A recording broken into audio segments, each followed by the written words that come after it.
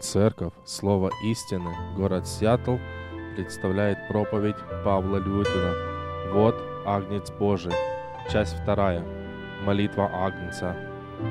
Что вы думаете о Христе? Мы об этом вопросе говорили в прошлое воскресенье, об этом вопросе мы будем говорить сегодня, об этом будем говорить мы и в пасхальные дни. Что вы думаете о Христе? Знаете, ответ на этот вопрос определяет всю сущность христианской жизни. Именно поэтому дьявол через нашу плоть или лжеучителей постоянно атакует личность Иисуса Христа. С одной стороны, сегодня личность Иисуса Христа, она атакуется через искажение истины Его природы. Сегодня появляется все больше и больше лжеучителей, которые искажают учение о личности Иисуса Христа. Эти лжеучителя, они не просто находятся где-то в храме, они постоянно идут по домам, провозглашая ложного Христа. С другой стороны, личность Христа, она атакуется пренебрежением истинной Его сущностью. Это когда центр Евангелия с Христа сменяется на человека. Это Евангелие может содержать в себе все элементы, как, например, полная греховность человека, наличие Божьего гнева, заместительная жертва Иисуса Христа, призвание, оправдание, освящение и прославление. Но если все эти истины, они не исходят от Христа и не направлены на то, чтобы возвеличивать Иисуса Христа, то именно это Евангелие, она также атакует личность Иисуса Христа. Именно по этой причине, как я сказал в прошлое воскресенье, сегодня многие христиане полюбили христианство больше, нежели Христа. Они полюбили христианскую мораль больше, нежели полюбили Иисуса Христа. В эти праздничные дни мы с вами посвятили тому, чтобы посмотреть на важные события, посмотреть через важные события искупления на славу Иисуса Христа. В прошлое воскресенье мы с вами говорили о проповеди Бога Отца о Своем Сыне Иисусе Христе. Эта проповедь звучала в праздник торжественного входа Христа в Иерусалим. Вы помните, это был один из самых ярких праздников, который был одной из самых ярких и важных проповедей Бога о Своем Сыне Иисусе Христе, которую тогда проигнорировали и не поняли многие люди, включая и учеников. Именно в этот торжественный день, когда весь народ кричал «Осанна, Осанна, сыну Давидову», Бог провозгласил, что Иисус Христос является Его пасхальным, непорочным и жертвенным агнцем. Сегодня мы с вами посмотрим на еще одно очень важное событие, которое произошло в ночь перед Его страданиями. Это очень важное событие. Это событие известно как первосвященническая молитва Иисуса Христа. Я думаю, вы однократно ее читали, вы смотрели на нее. Сегодня я хотел бы, чтобы мы могли посвятить время, сколько у нас есть, для того, чтобы посмотреть на эту удивительную молитву Иисуса Христа, которую Он произнес в самый трудный момент своей жизни. Откройте вместе со мной Иоанна 17 главу. Мы прочитаем сегодня всю эту главу, посмотрим на несколько элементов этого текста. Иоанн пишет: «После сих слов Иисус возвел очи свои на небо и сказал: Отче, пришел час, прославь Сына Твоего, да и Сын Твой прославит Тебя, так как Ты дал Ему власть над всякой плотью, да всему, что Ты дал Ему, даст Он жизнь вечную. Сия же есть жизнь вечная, да знают Тебя, единого истинного Бога и посланного Тобою Иисуса Христа. Я прославил Тебя на земле, совершил дело, которое Ты поручил мне исполнить. И ныне прославь меня Ты, Отче, у Тебя самого славы, которую я имел у Тебя прежде бытия мира. Я открыл имя Твое человекам, которых Ты дал мне от мира. Они были Твои, и Ты дал мне их, и они сохранили Слово Твое. Ныне уразумели они, что все, что Ты дал мне, от Тебя есть. Ибо слова, которые Ты дал мне, я передал им, и они приняли и разумели истинно, что я и шел от Тебя, и уверовали, что Ты послал меня. Я о них молю. Не о всем мире молю, но о тех, которых Ты дал мне, потому что они Твои. И все мое Твое, и Твое мое. И я прославился в них. Я уже не в мире, но они в мире. А я к Тебе иду, Отче Святой, соблюди их во имя Твое, тех, которые Ты дал, Ты мне дал, чтобы они были едино, как и мы. Когда я был с ними в мире, я соблюдал их во имя Твое, тех, которые Ты дал мне. Я сохранил, и никто из них не погиб, кроме сына погибели, да сбудется Писание. Ныне же к Тебе иду, и сие говорю в мире, чтобы они имели в себе радость мою совершенную. Я передал им Слово Твое, и мир возненавидел их, потому что они не от мира, как и я не от мира. Не молю, чтобы Ты взял их из мира, но чтобы сохранил их от зла. Они не от мира, как и я не от мира. Освети их истиной Твоею, Слово Твое есть истина. Как Ты послал меня в мир, так и я послал их в мир, и за них я посвящаю себя, чтобы они были освящены истиною. Не ниже только молю, но у верующих меня по слову их, да будут все едино, как Ты, Отче, во мне, и я в Тебе, так они да будут в нас едино, да уверует мир, что Ты послал меня. И славу, которую Ты дал мне, я дал им. Да будут едино, как мы едино, я в них, а Ты во мне, да будут совершены воедино, и да познает мир, что Ты послал меня и возлюбил их, как возлюбил меня. Отче, который Ты дал мне, хочу, чтобы там, где я, и они были со мною, да видят славу мою, которую Ты дал мне, потому что возлюбил меня прежде основания мира. Отче праведный, и мир Тебя не познал, а я познал Тебя, и сии познали, что Ты послал меня. И открыл им имя Твое, и открою. Да любовь, которую Ты возлюбил меня, в них будет, и я в них». Это довольно богатый текст, который достоин более глубокого нашего исследования. Когда-то мы с вами подробно посмотрим на каждый стих этого текста. Сегодня я хотел бы посмотреть на всю эту картину этой молитвы, которая раскрывает нам славу Иисуса Христа. Эта молитва, она очень значима. Во-первых, это молитва, которой Христос молился в самый тяжелый момент своей жизни. Именно поэтому это не просто богословские рассуждения Иисуса Христа, это крик души Анца, идущего на заклание. Эта молитва, она раскрывает внутреннюю природу самого Иисуса Христа, когда Он стоит пред лицом жертвы. Она раскрывает нам красоту пасхального жертвенного Анца. Представьте себе, о чем бы вы сегодня молились, когда вы сегодня стояли бы пред лицом мученической смерти. Здесь Христос знает, что настал час Его, Он стоит перед этим лицом, зная, что будет, Он молится Богу. Во-вторых, особенность этой молитвы заключается в том, что в этой молитве нет места человекоцентризму. Несмотря на то, что в этой молитве Христос много молится о спасенных, главным стержнем этой молитвы является не человек, а Божья слава. Здесь вся слава за спасение и сохранность святых отдается Богу.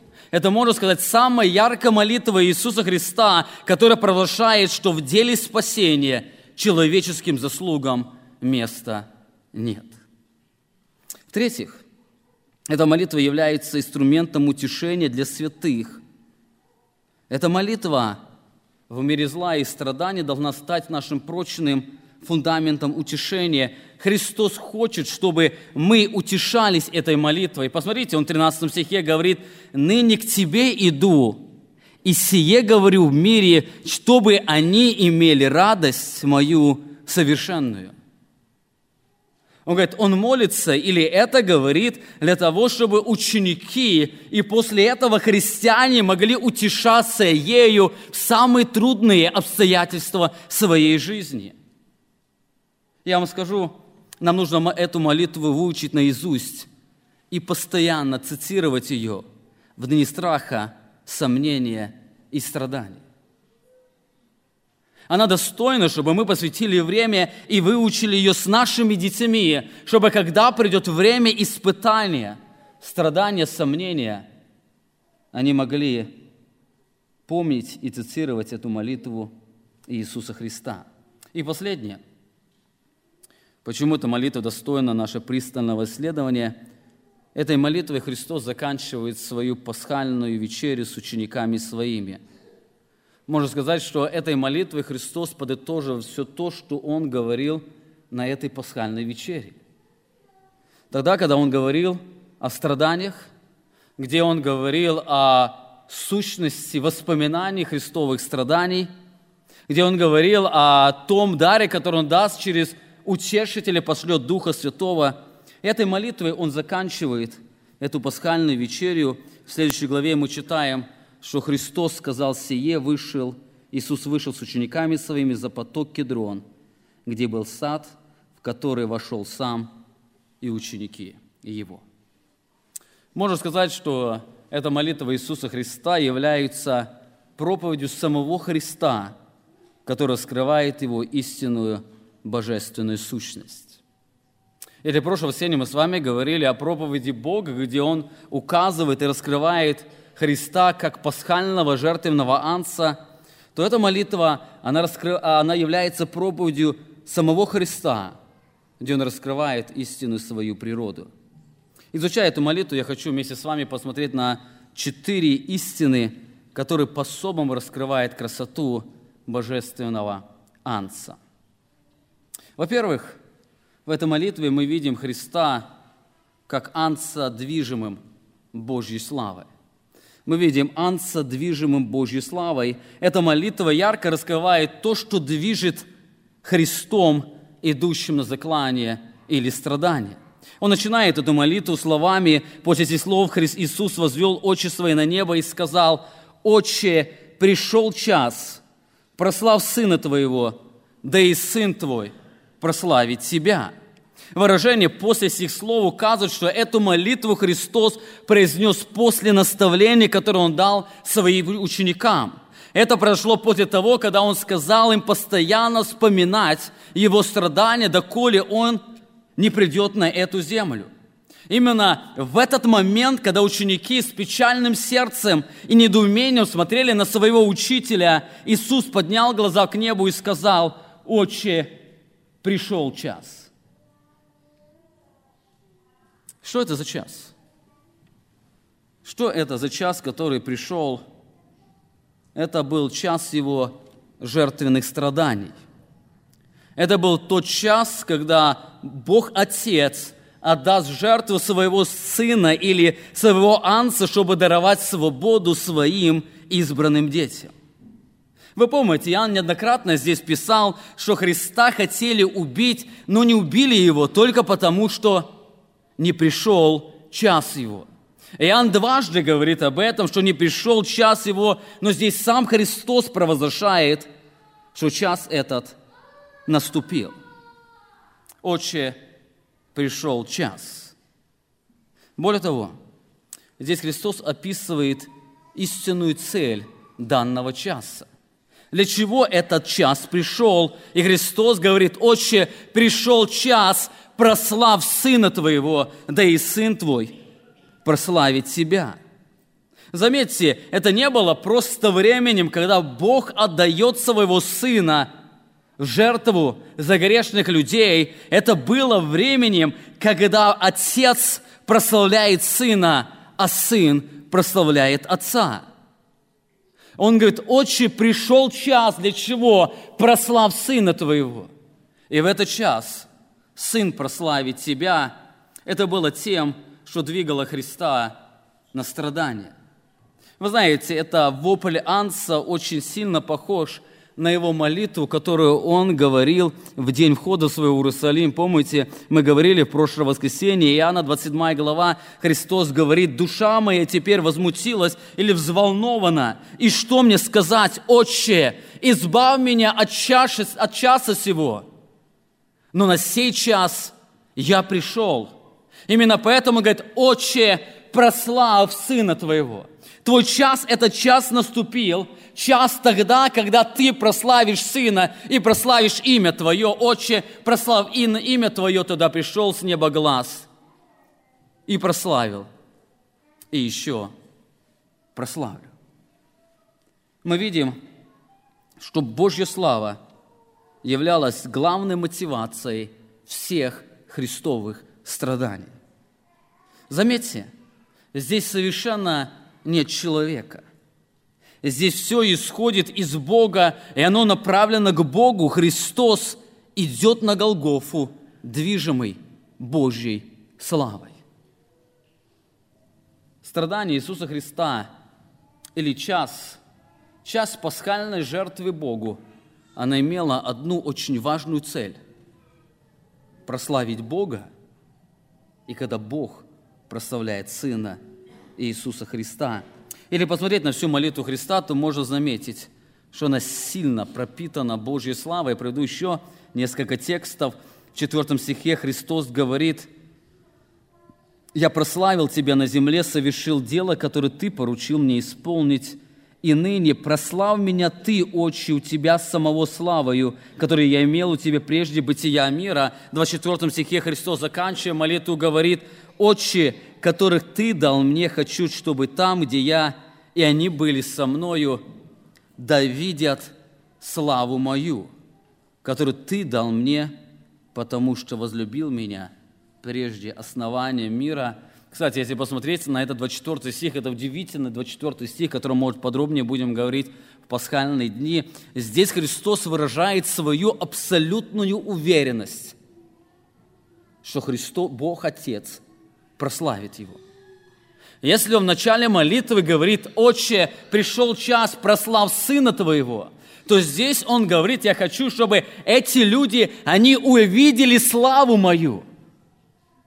То прославление, которое Ты соделал в этот час, да видит славу мою, которую Ты дал мне. Знаете, это то, что отличает богоцентричную молитву от человекоцентричной, где в центре стоят нужды людей. Мы видим, Христос был агнцем, который был движим Божьей славой. Итак, это первый элемент, который нам раскрывается в этой молитве. Мы видим Христа движим Божьей славой. Во-вторых, здесь мы видим не просто жертвенного агнца, который движим Божьей славой, но агнца, который дает вечную жизнь. Это агнец, дающий вечную жизнь. Посмотрите еще раз на крик души агнца, идущего на смерть: «Отче, пришел час, прославь Сына Твоего, да и Сын Твой прославит Себя». Возникает вопрос: а как страдания агнца прославят Христа и Бога Отца? Он говорит: пришел час Его страданий, поэтому прославь Сына, и Сын Твой прославит Тебя. И возникает вопрос: как Бог Отец прославит Сына, а Сын прославит Отца? Ответ мы находим в следующем стихе. Во 2 стихе он говорит: «Так как Ты дал Ему власть над всякою плотью, да всему, что Ты дал Ему, даст Он жизнь вечную». Здесь содержатся 3 важных истины, которые по-особому раскрывают красоту Божьей славы. Во-первых, Христос говорит, что Бог Отец дал Ему власть над всякою плотью. Так как Ты дал Ему власть над всякою плотью, Христос обладает суверенной божественной властью над всем. Эти слова, они подчеркивают добровольную жертву Иисуса Христа. Распинающие люди думали, что они имеют власть над ними, но в сущности перед ними стоял агнец, имеющий власть над ними. Он имел абсолютную власть. Во-вторых, здесь сказано, что Агнец посредством страданий даст жизнь вечную. Он им даст жизнь вечную. Несмотря на то, что Агнец идет на смерть, он является источником вечной жизни, который распространится на многих людей. В-третьих, здесь сказано, что он даст вечную жизнь не всем. Он даст вечную жизнь не всем, а только тем, кого даст ему Бог. Заметьте, он говорит: так как ты дал ему власть над всякою плотью, да всему, что ты дал ему, Бог Отец дал Агнцу, даст он, Агнец, вечную жизнь.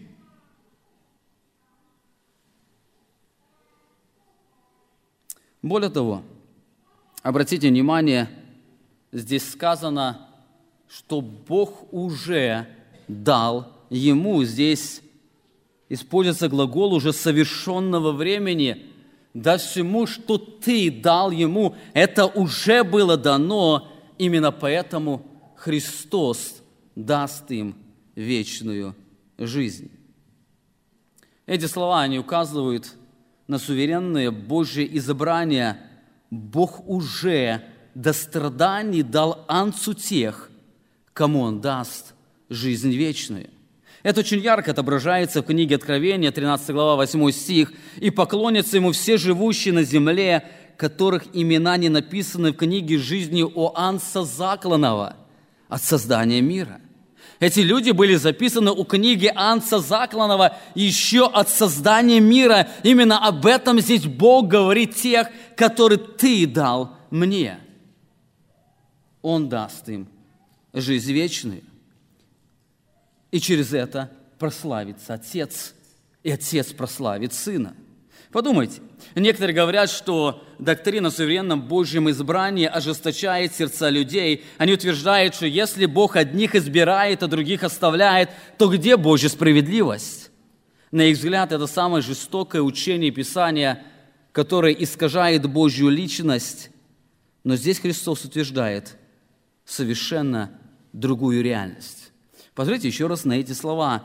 «После сих слов Иисус возвел очи свои на небо и сказал: Отче, пришел час, прослав Сына Твоего, да и Сын Твой прославит Тебя, так как Ты дал Ему власть над всякою плотью, да всему, что Ты дал Ему, даст Он жизнь вечную».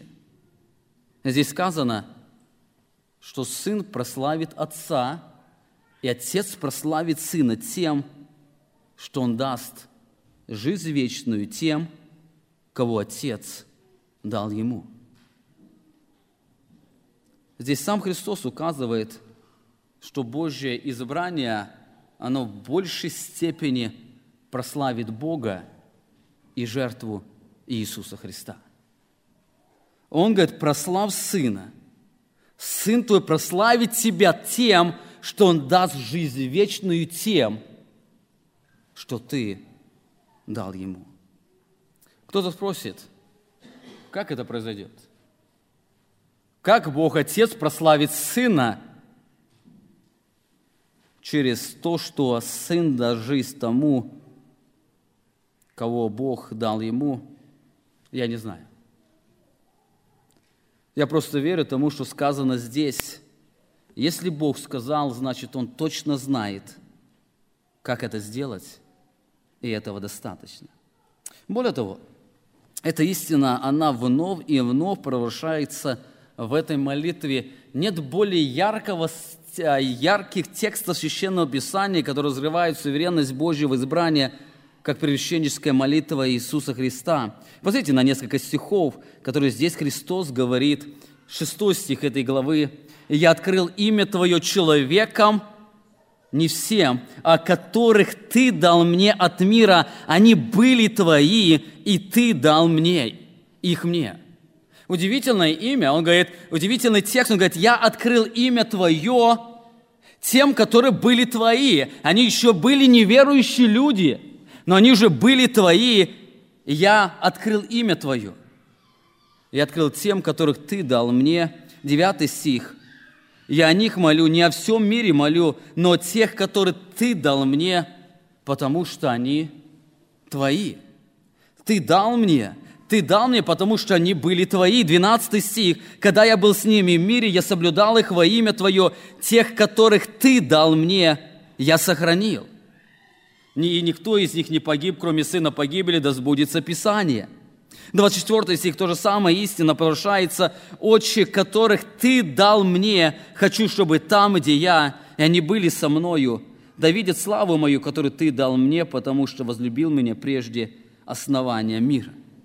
Заметьте, как эта молитва Христа полностью выбивает основание человеческим достоинством.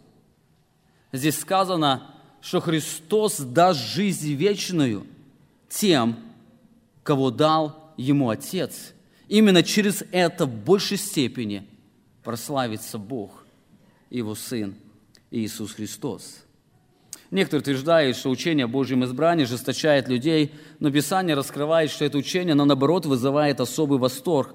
Посмотрите реакцию Иисуса Христа на эту реальность. Лука, 10 глава, 21 стих, мы читаем: «В тот час возрадовался Духом Иисус и сказал», здесь точнее сказать Духом Святым, то есть большой буквы, Иисус Христос и Дух Святой, они возрадовались, и Христос сказал: «Славлю Тебя, Отче, Господи неба и земли». И возникает вопрос, за что Христос славит своего Отца? И Он говорит: за то, что Ты утаился и от мудрых и разумных, и открыл младенцам. Да, Отче, ибо таково было Твое благоволение или Твое суверенное решение. Да, Отче, это было Твое решение, и я славлю Тебя, Отче, Господи неба и земли. Итак, мы с вами видим две характеристики, которые нам раскрывают красоту анца, идущего на заклание. Во-первых, в этой молитве мы видим Христа как анца, который движим Божьей славой. Во-вторых, мы здесь видим не просто жертвенного анца, но анца, который дает жизнь вечную. В-третьих, здесь мы видим, что служение Христа всегда было направлено на исполнение воли Отца. Это был агнец, исполняющий волю своего Отца. Посмотрите еще раз на молитву или на восклицание анца: «Отче, пришел час, прослав Сына Твоего, да и Сын Твой прославит Тебя, так как Ты дал Ему власть над всякой плотью, да всему, что Ты дал Ему, даст Он жизнь вечную». Здесь мы видим, описывается вся сущность служения Иисуса Христа.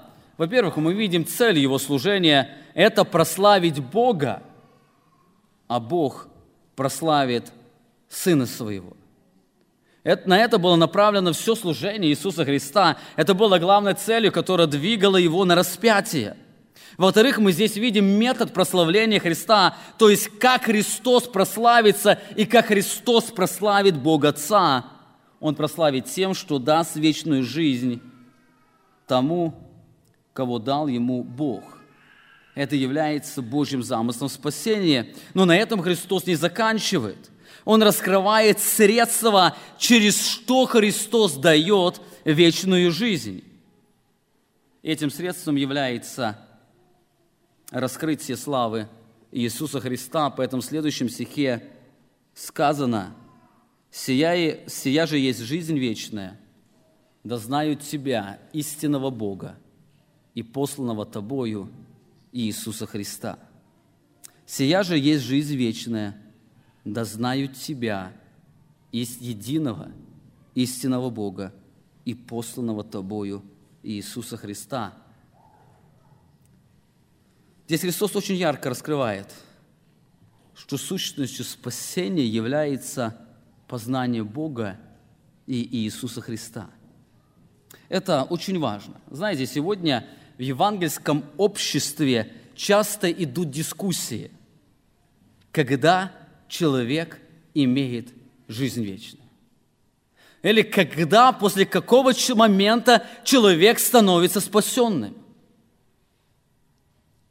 Одни говорят, когда человек успеет сказать: «Господи, прости». Именно поэтому очень часто перед смертью человека всегда люди спрашивают, а у него была хотя бы 1 минута жизни, когда он мог бы успеть сказать: «Господи, прости». Другие говорят, это когда человек в душе ощущает какое-то особое Божье присутствие или Божью благодать. Это когда он по-особому ощущает, что Бог находится рядом с ним. Третьи говорят, это когда у человека есть влечение к религии. Человек даже может не знать Бога, Христа, но если у него есть хотя бы какое-то влечение хоть какой-то религии, этого достаточно, чтобы он имел жизнь вечную. Об этом когда-то в конце своей жизни и говорил великий евангелист Билли Грэм.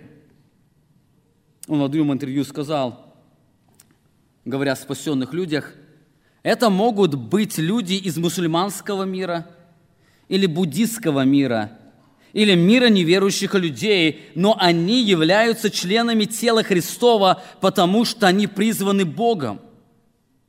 Послушайте, они могут и не знать имени Иисуса, но в своих сердцах ощущают, что нуждаются в том, чего не имеют, и потому обращаются к единственному доступному их свету, например, к Аллаху, Будде или другим богам. И он пишет, мне кажется, что они спасены будут вместе с нами на небе. Действительно ли это так? Знаете, это совершенно противоречит тому, что говорит сам Иисус Христос. Он раскрывает, в чем сущность вечной жизни. Он говорит, «Сия есть жизнь вечная, да знают Тебя, единого истинного Бога и посланного Тобою Иисуса Христа». Именно с этого и начинается вечная жизнь. Она начинается с познания единого и истинного Бога и посланного им Иисуса Христа. Именно поэтому апостолы говорили, что нет другого имени под небом, которое надлежало бы нам спастись. Сущность вечной жизни, она непосредственно связана с истинным взглядом на Бога и Иисуса Христа. Именно поэтому вечная жизнь начинается не в момент, когда человек, не осознавая ничего, просто сказал, «Господи, если Ты есть, прости меня». Она начинается с Евангелия, которое раскрывает славу Иисуса Христа. Если мы говорим о вечной жизни, которую дает Иисус Христос, то эта вечная жизнь исходит из познания единого истинного Бога и посланного им Иисусом Христом. В следующем стихе Иисус продолжает эту тему, указывая, что именно это является и являлось сущностью Его служения. В 4 стихе Он говорит, «Я прославил Тебя на земле, совершил дело, которое Ты поручил мне исполнить». Истинное понимание этих слов невозможно без понимания предыдущего контекста. Здесь Христос утверждает, что Он уже прославил Бога тем, что совершил дело, которое Бог поручил Ему исполнить. Он говорит, прославь Сына, и Сын прославит Тебя. И здесь Он говорит, что на этой земле Он прославил Бога. Возникает вопрос, а что Христос совершил? Или что Бог поручил Ему исполнить в земном служении? В чем заключается главная сущность служения Иисуса Христа на этой земле? Может совершать чудеса? А может избрать 12 учеников? А может еще что-то? Вы помните, Христос уже сказал, что Бог прославляется тогда, когда Христос дает вечную жизнь. Более того, эта вечная жизнь связана с познанием Бога Отца и посланного им Иисуса Христа. Таким образом, раскрытие Божьей славы для тех, кого дал ему Бог, являлось главной целью Его служения. Главная цель Его служения – это указать или раскрыть единственного истинного Бога и и посланного им Иисуса Христа, чтобы через это дать им вечную жизнь. Именно поэтому Христос дальше говорит: «Я открыл имя Твое человеком. Я прославил Тебя, совершил дело, которое Ты мне поручил исполнить». Что я сделал? Он говорит: «Я открыл имя Твое человеком, которых Ты дал мне от мира. Они были Твои, и Ты дал мне. И они сохранили Слово Твое. Ныне уразумели они, что все, что Ты дал мне, от Тебя есть. Ибо слова, которые Ты дал мне, я передал им, и они приняли и уразумели истина». Что они уразумели? Что я и шел от Тебя, и уверовали, что Ты послал меня. Здесь он раскрывает смысл своего служения. Он совершил дело, на которое Бог поручил ему исполнить. Это делом как раз было дать вечную жизнь через раскрытие Бога и Иисуса Христа. Здесь Христос говорит, что Он дал познание Бога тем, которых Бог дал Ему. Они познали истинного Бога и посланного им Иисуса Христа. Заметьте, как это сильно отображает 3 стих, где Христос описывает сущность вечной жизни. «Сияя жизнь вечная, да знают Тебя, единого истинного Бога и посланного Тобою Иисуса Христа». Перед этим мы читали: они уверовали, что Он и шел от Бога, и что Бог послал Его. Таким образом, мы видим, что Христос через познание Бога даровал жизнь вечную тем, которым Бог даровал Ему. Более того, Он не только даровал им жизнь, но обеспечил сохранность этой жизни. В 12 стихе мы читаем: «Когда я был с Ним в мире, я соблюдал их во имя Твое, тех, которые Ты дал мне, я сохранил, и никто из них не погиб, кроме сына погибели, да сбудется Писание». Греческое слово переведено как «соблюдал», имеет значение «охранял» или «оберегал». Более того, Он не просто их охранял, но Он охранял всех тех, которые дал Ему Бог. И дальше говорит, что никто из них не погиб, кроме сына погибели. Таким образом, мы видим, что Христос исполнил всю волю Бога Отца. Он дал им вечную жизнь. Как Он это сделал? Во-первых, Он дал им познание Бога и Иисуса Христа, и, во-вторых, Он сохранил их в этом мире. Он дал им познание Бога Отца, сохранил это в этом мире. Обратите внимание, это очень важно. Воля Божья заключается в том, что те, кто записан в книге жизни, познали Бога Христа и были сохранены в этом мире. Именно все это направлено на то, чтобы прославить Бога Отца, и когда Бог прославляет Сына Своего Иисуса Христа. Бог прославится в большей степени тогда, когда все, которые вписаны в книгу жизни от начала мира, они познают Бога и будут сохранены до самого конца. Именно это то, о чем молится здесь Иисус Христос. Итак, мы с вами посмотрели уже на 3 реальности, которые раскрывают нам Агнец. У нас нет времени много об этом говорить. Я хотел бы еще одну истину посмотреть, которую мы видим здесь. Итак, во-первых, мы видим, что Агнец был движим Божьей славой. Его служение, оно было пропитано тем, что он искал прославления Бога Отца. Во-вторых, мы видим, что Христос, Он не только агнец жертвенный, но агнец, который дает жизнь. В-третьих, мы видим, что этот агнец, он всегда исполнял волю Отца, а воля Отца заключалась в том, чтобы дать жизнь вечную тем, которую Он дал Ему, и сохранить их. И последнее. В этой молитве мы видим Христа как агнца, ходатайствующего за тех, кого Бог дал Ему. Мы видим агнца ходатайствующего. Эта молитва должна стать утешением для учеников. В ней отображается Христос не только как жертвенный агнец, но как ходатай пред лицом Бога Отца. Он ходатайствует за них. И это ходатайство имеет 2 практических выражения. Во-первых, он просит о том, чтобы Бог сохранил тех, которым Он дал вечную жизнь. Он ходатайствует за сохранность вечной жизни. 9 стих мы читаем: «Я о них молю, не о всем мире молю, но о тех, которые Ты дал мне, потому что они Твои, и все мое Твое, и Твое мое, и я прославился в них. Я уже не в мире, но они в мире. А я к Тебе иду, Отче Святой». Написано: «Соблюди их во имя Твое, тех, которых Ты дал мне, чтобы они были едины, как и мы». Как уже говорил, слово «соблюди» означает «сохрани».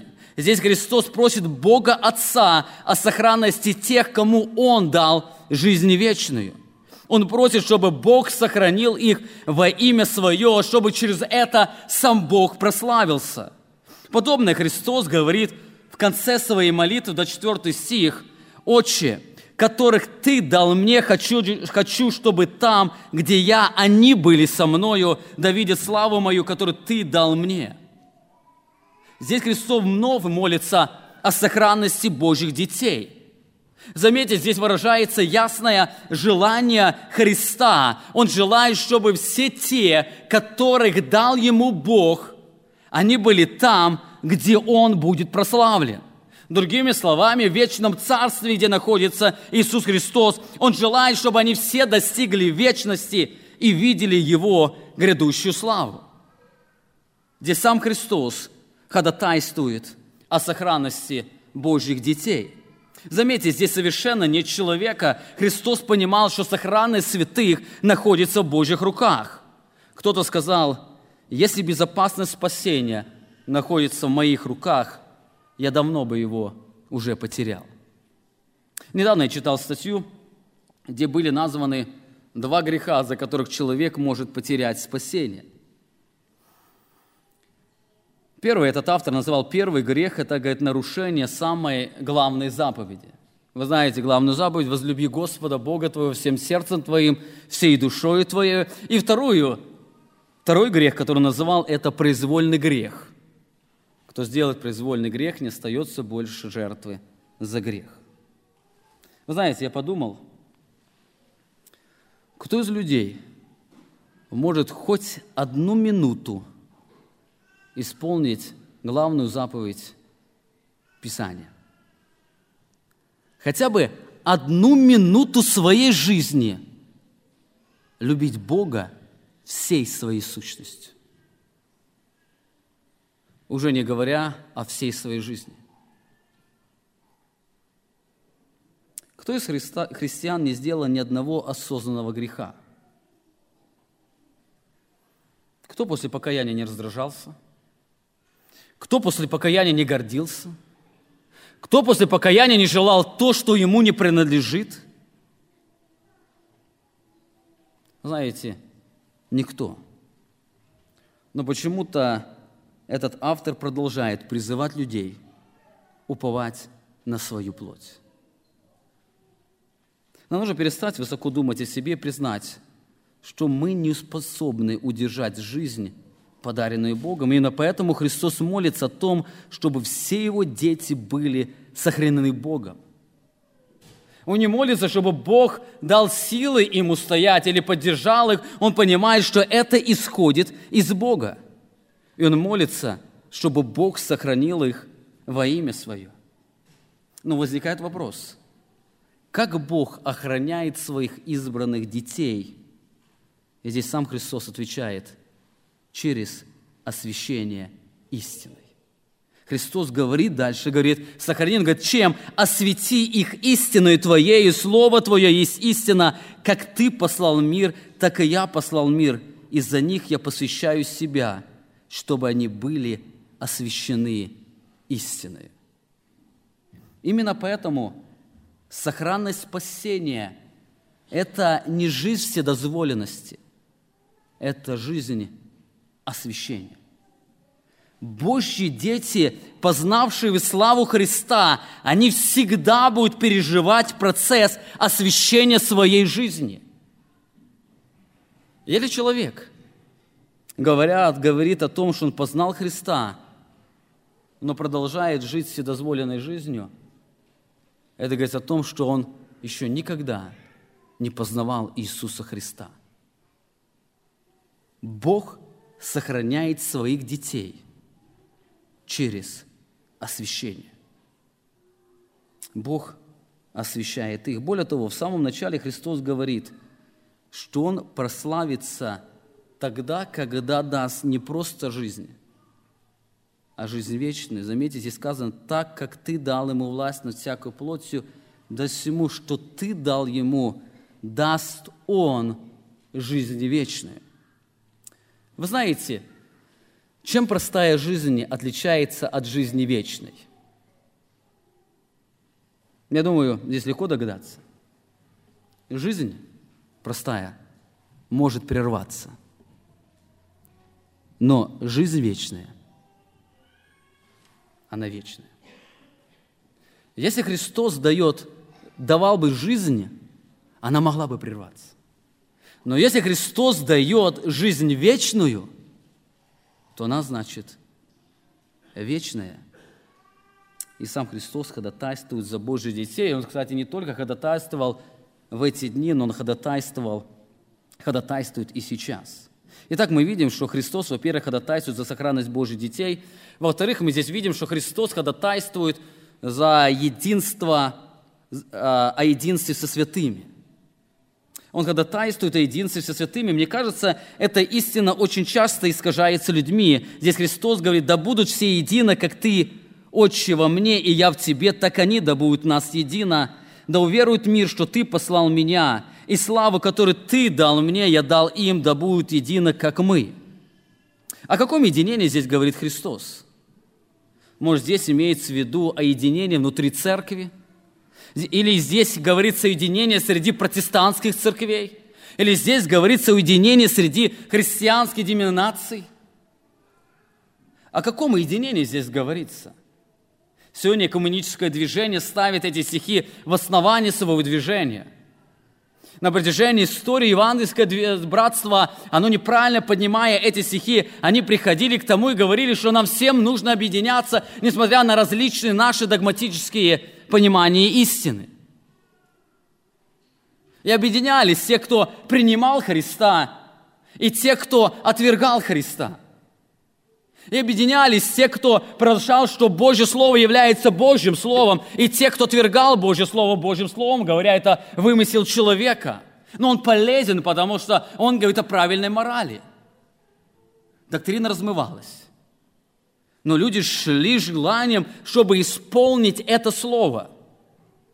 Но заметьте, здесь Христос говорит совершенно о другом единении. Если здесь говорилось о единении между конфессиями, то надо молиться не Богу, а говорить людям. Но здесь Христос ни слова не говорит ученикам, Он говорит только Богу, потому что понимает, что это единение только зависит от Бога. Возникает вопрос, о каком единении здесь говорит Христос? Знаете, здесь говорится о Его теле.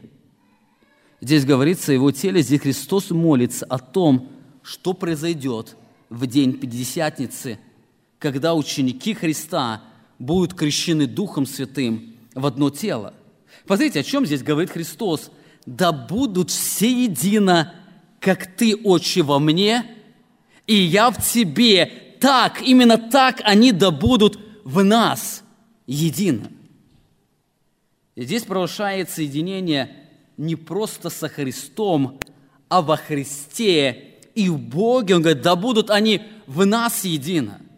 Как Бог находится в Отце, как Бог Отец находится во Христе, а Христос находится в Отце, так Он молится, чтобы верующие люди были в них, а они, Троица, в нас. Именно на основании этой молитвы мы можем сказать, что Бог живет в нас, а мы находимся в Боге. Это единение в теле Иисуса Христа. Именно церковь или тело Христа является ответом Бога на молитву Иисуса Христа об этом единении. Об этом пишет апостол Павел, говоря о Христе, Он упразднил вражду плотью Своею и закон заповеди учением, дабы из двух создать в себе самом одного нового человека, устрояя мир, и в одном теле примирить обоих с Богом посредством креста, убив вражду на нем». Заметьте, сказано, дабы создать в себе самом одного нового человека из язычников и евреев. Он говорит об этом единении, да будут они в нас едино. Как ты, Отче, во мне, я в тебе, так они да будут в нас едино. Более того, эти слова являются глубоким утешением, дающим нам глубокую уверенность в Боге. Апостол Павел пишет в Колоссянам 3 главе 3 стихе: «Ибо вы умерли, и жизнь ваша сокрыта со Христом в Боге». Подумайте об этих словах. Христианская жизнь, она сокрыта или спрятана с кем? Со Христом, и она спрятана где? В Боге. Здесь вновь сказано о безопасности тех, кого Бог дал Иисусу Христу. Их жизнь сокрыта со Христом в Боге. Здесь апостол Павел говорит, что христианин будет жив до тех пор, пока жив будет Христос. И если Христос будет жить вечно, то каждый, кто соединен с Ним, он будет жить вечно. Итак, перед нами удивительные вопли Агнца, идущего на заклание. Эта молитва, она является инструментом утешения для святых. Как уже сказал, эта молитва должна стать прочным нашим фундаментом утешения. Это не просто богословские рассуждения Христа, это Его возглас Отцу. И Он молится, чтобы дать утешение смущенным ученикам. Он сказал, 13 стих, «Ныне же к Тебе иду, и сие говорю в мире, чтобы они имели в себе радость мою совершенную». Этой молитвой Христос молился, чтобы мы в последующие дни могли уповать не на себя, а могли утешаться Богом. Наше спасение, о чем мы сегодня будем вспоминать, оно начинается с Бога, оно заканчивается с Богом, и наше спасение, оно начинается с Божьей славы. И все это придет к тому, что прославится Бог, и Бог прославит Иисуса Христа. Во-первых, помните, в 3 страдании и мучении, помните, что Христос – это жертвенный агнец, который всегда был движим Божьей славой. Именно поэтому, находясь в Нем, мы должны учиться жить этой же славой. Во-вторых, помните, что Христос – это жертвенный агнец, дающий вечную жизнь тех, кому дал Ему Бог. В-третьих, помните, что Христос – это жертвенный агнец, всегда исполняющий волю Отца, которая направлена на то, чтобы тех, кого Он дал Ему, Христос открыл им Бога и себя и сохранил их в этом мире.